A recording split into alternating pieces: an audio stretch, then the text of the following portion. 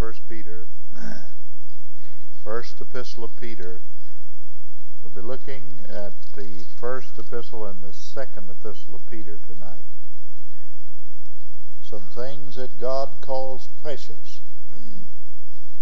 God doesn't call very many things precious in His Bible, but He does call some things precious, and He mentions those things in days of apostasy, in days when the darkness has come and God's people's under persecution, during the days of the writing of the Apostle Peter, as he writes to a people that are under suffering and persecution, and God names some things that's precious. In fact, many of the ones to whom the Apostle Peter wrote died at the stake. Some of them were put out where the lions came and broke their bones. Some were tied to the stake and burned. Some were put to the rack and pulled in two. Some were, their feet was tied to a chariot on this side, and the head was tied to a chariot on that side, and then the chariots would run in opposite directions. He was writing to a people under apostasy. We all have memories that are precious to us. Perhaps they're not precious to anyone else, but they are to us. I have something, just one thing my dad had, and it came down to me as a chain. And it's about so long, and it's made out of wood. He took one piece of wood and carved a chain in this wood. It doesn't mean much to anybody else, but it does to me. It's something of my dad's, and I kept it. And it has memories connected with it. The word precious, as is used in the Word of God, means costly, beloved, very dear. There are few things that God calls precious, and they're found here in these two epistles of Peter. If anybody knew what it was to be under suffering, the Apostle Peter knew. He had been down the road of suffering. So he writes in the first epistle about Christians and suffering. In the second epistle, he writes about days of apostasy and darkness just before the coming of the Lord. And in the midst of this apostasy that he writes about is coming upon the earth, he mentions these 5 things that God calls precious. Now, I'm looking at verse 7 of the first chapter. Look at it. 1 Peter 1, 7. He says that the trial of your faith, being much more precious than of gold that perisheth, though it be tried with fire, might be found unto the praise and honor and glory at the appearing of Jesus Christ. Now what's he saying? He's saying the trials of a Christian is precious. Does that sound strange? That's what he's saying. The trials of a Christian. Perhaps you're going through some trial tonight as you come to this service, and you're a child of God. Did you know that the trials of a Christian are precious in the eyes of God? Trials test our faith, and they come to us for 3 reasons, says the Scriptures. Number 1, to silence Satan. They come to us to silence Satan. You say, Pastor, where do you get that? First chapter of Job. When the angels come up to make their report, the devil has to go up and make his report, Job chapter 1. And when the angels are making their report of what's going on in the earth to Almighty God at His throne, the devil has to come up and make his report, and he comes there many times to accuse us. And God, through trials, puts to silence Satan. In the days of Job, you have an illustration of it, and the devil appeared there, and he said, "Why, look at Job, you give him everything in the world. If you just take away some of the things he has, he'd curse you. He's serving you for what he can get out of you." And God proves that a Christian doesn't serve him for what he can get out of it. Everything was gone from Job, and I mean everything. Have you read the book of Job? And he said, "Though he slay me, yet will I serve him. Though he slay me, yet will I serve him." To silence Satan, trials come. There's a second reason that they come, that we might have sympathy with others. Jesus said to one of his disciples, he said it to this one that wrote this epistle, these two epistles we're looking at, and he said to him, "When thou art converted, when you turn about," he said, "when trials have hit you and you go through them and you're turned about, you're converted," he said, "strengthen your brother. Help your brother." You know, a man that's been along the road, he can tell you something about it, can't he? Experience is a part of it, isn't it? Have you ever noticed over at the funeral parlor when there's someone just comes and they don't say a word, they just come and they're there. They grab your hand and they hold your hand and they shake hands with you, and perhaps they never say a word, but you know that person's been along that road. And after they leave, you say, well, what they said was a great blessing to me. Perhaps they didn't say anything, but you knew they'd been down that road. There's a third reason that trials come, and that's to fill up what is lacking in our Christian experience. Hold your place here in the Epistle of Peter, and let's go over to James chapter 1, verse 12.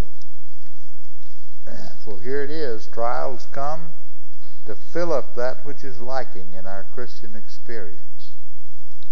Were it not for trials, we'd never grow. So God sends the trials. He says in verse 12, "Blessed is the man that endureth temptation," or trials. "For when he is tried, he shall receive the crown of life, which the Lord hath promised to them that love him." And while you're passing through this world, you'll be sifted, you'll have some suffering, and perhaps some sorrow, but it'll all be for your good and to God's glory. Let me stop here long enough to say, not one trial would ever touch you unless God orders it. Do you hear me now? Not one trial would ever touch you unless God orders that. And when he does, it's for your good. Time you're going through it, you think, well, I'll be glad when this is over. But once you get through it and you look back, say, thank you, God, for what you were doing. You've made me stronger. When I come out on the other side, I'm stronger for it.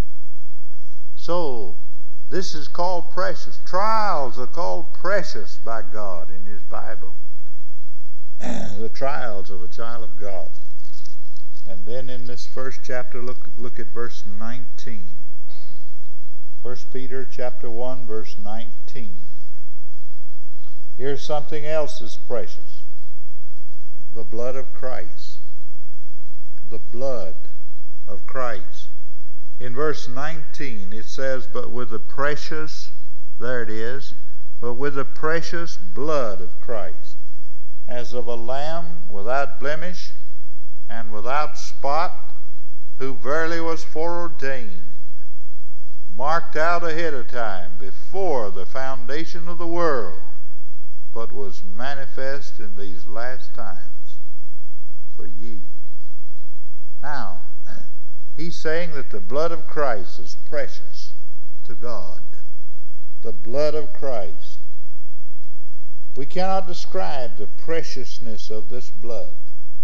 It is the coin that paid the debt for us, the sin debt. We don't understand all about this, but it's precious to God, and it redeems us unto God. It redeems souls. Hold your place there and go to the Psalms. Psalm 49, verse 7 and 8. Psalm 49, verses 7 and 8.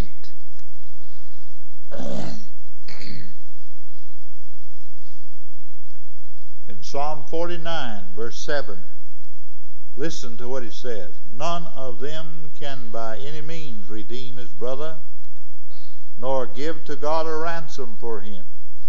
For the redemption of their soul is precious, and it ceases forever. He's saying that the soul is precious, and so is the blood that redeems it. So is the redemption price. And so I would say tonight that we make no apology for making much of the blood here at Lau Memorial Church. We make no apology for doing that. I tell you why. Because God makes much of the blood. Cannot turn anywhere in this book without running into it. You run into it everywhere you turn, the Bible. It's a bloody book. It has blood in it. And the blood of the Lord Jesus Christ is pure and powerful and precious, precious. Abraham in the Bible is called the friend of God. David, a man after God's own heart. Paul, an apostle to the Gentiles, and a preacher and a missionary. But never before that occasion in the waters of Jordan did God declare himself by saying, "This is my beloved Son, in whom I am well pleased." This is my beloved Son. In Christ flowed the pure, perfect, precious, powerful blood that redeemed us. In Jesus Christ, in that one. Precious unto God is the blood of Jesus Christ. Precious. And then I want you to look at the second chapter. Second chapter in verse 7.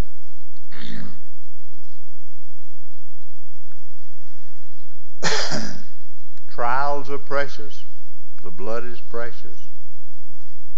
Look at verse 7, the second chapter. Unto you therefore which believe, he is precious. Jesus is precious. And unto them which be disobedient, the stone which the builder disallowed, the same is made the head of the corner. Now he's saying in this verse that Jesus Christ is precious to all of those that are saved. Let me stop and ask you tonight, is Jesus precious to you? Is he precious to you? That name, does it mean something to you? Jesus Christ is our foundation. He's our friend. He's our future. He's this precious. He's more precious than life, death. What would heaven be without Jesus? What would it be? Nothing. Oh, my friend, listen.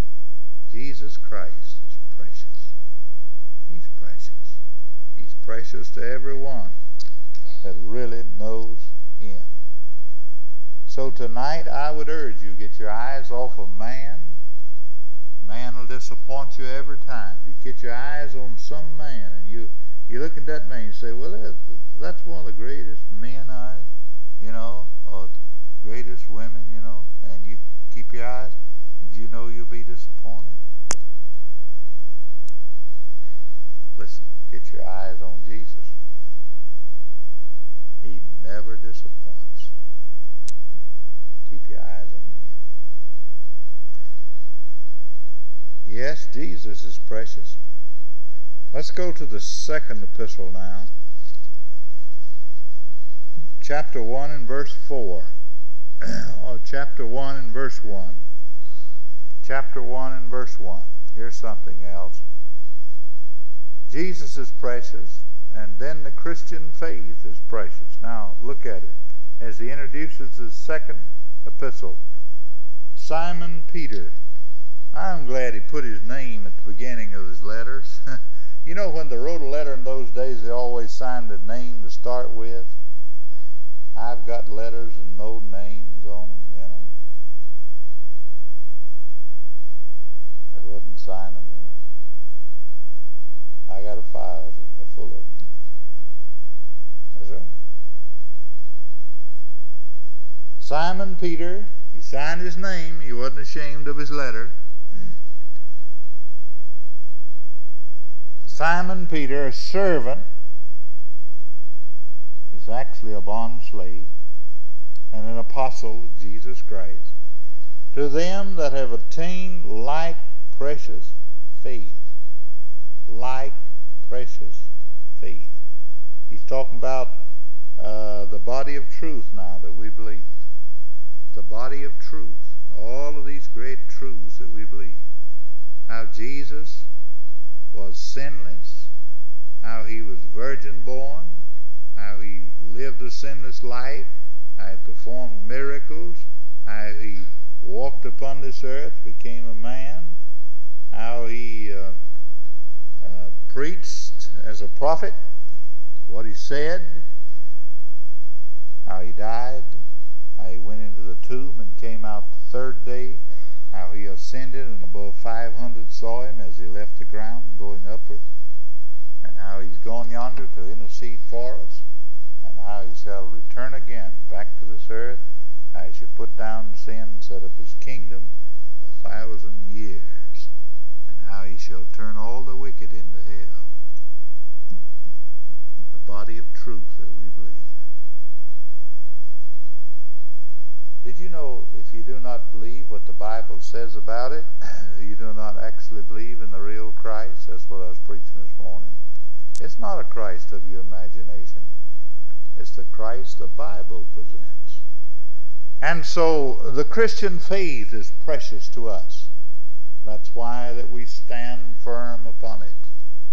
That's why we cannot move from it. It matters not who may move from it. We dare not. Our Lord told us not to. We dare not. We do not compromise it for a friend or a foe or a dollar bill. We must stand upon what the Word of God has to say. What it says.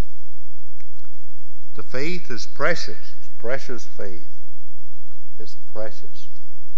Did you know this Bible you hold upon your lap tonight has come into our hands? And you would handle it with care if you knew how many precious people of God died that you might have it tonight. Did you know that? Did you know the man who translated into your language so you could read it? They wasn't satisfied in killing him. They dug up his body and burned him, and then scattered what was left upon a river and let it run with the water. All he did was put it in a language so you could read it. This old book's been hated. Men have burned it. They've cut it to pieces. They've tried to do away with it. Well, listen, it'll be around to preach your funeral. You can't get rid of it. But it's precious faith, and the old-time faith is more precious than ever before to God's dear people. It really is. And then there's one more, and that's found in 2 Peter chapter 1 and verse 4. Verse 4. The promises of God are precious. Somebody mentioned that in their testimony tonight. Look at verse 4. Whereby are given unto us exceeding great and precious promises. There it is. Whereby given unto us exceeding great and precious promises, that by these you might be partakers or partners of the divine nature, having escaped the corruption that is in the world through lust. Now what's he saying?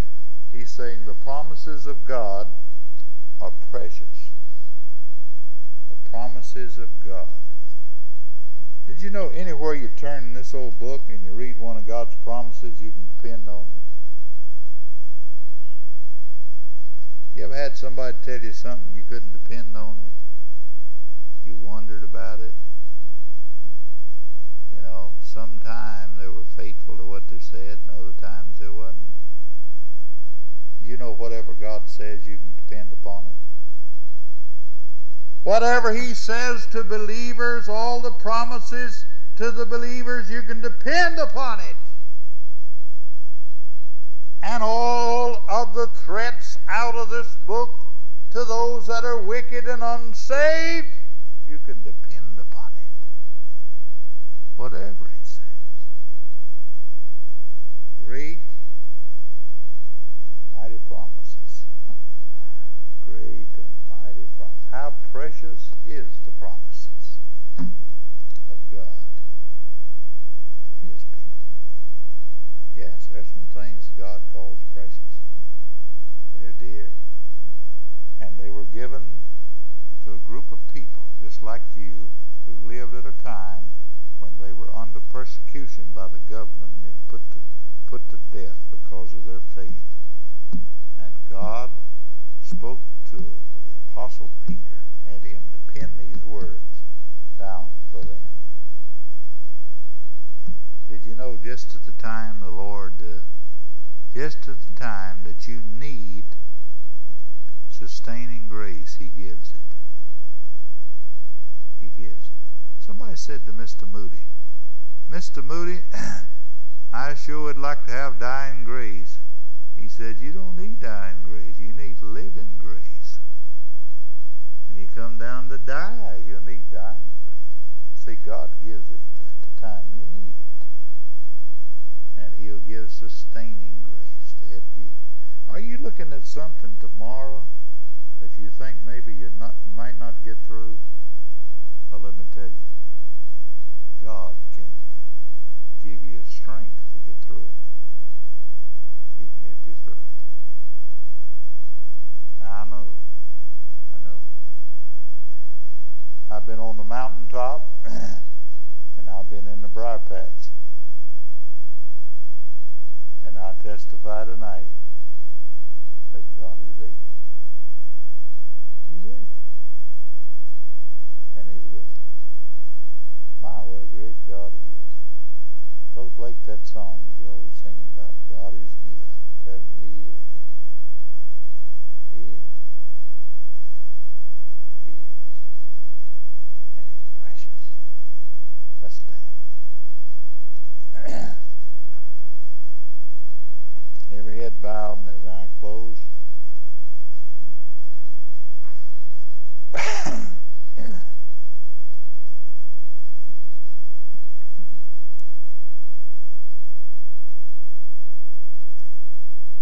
I wonder tonight if you could lift your hand and say, Preacher, I know I'm saved.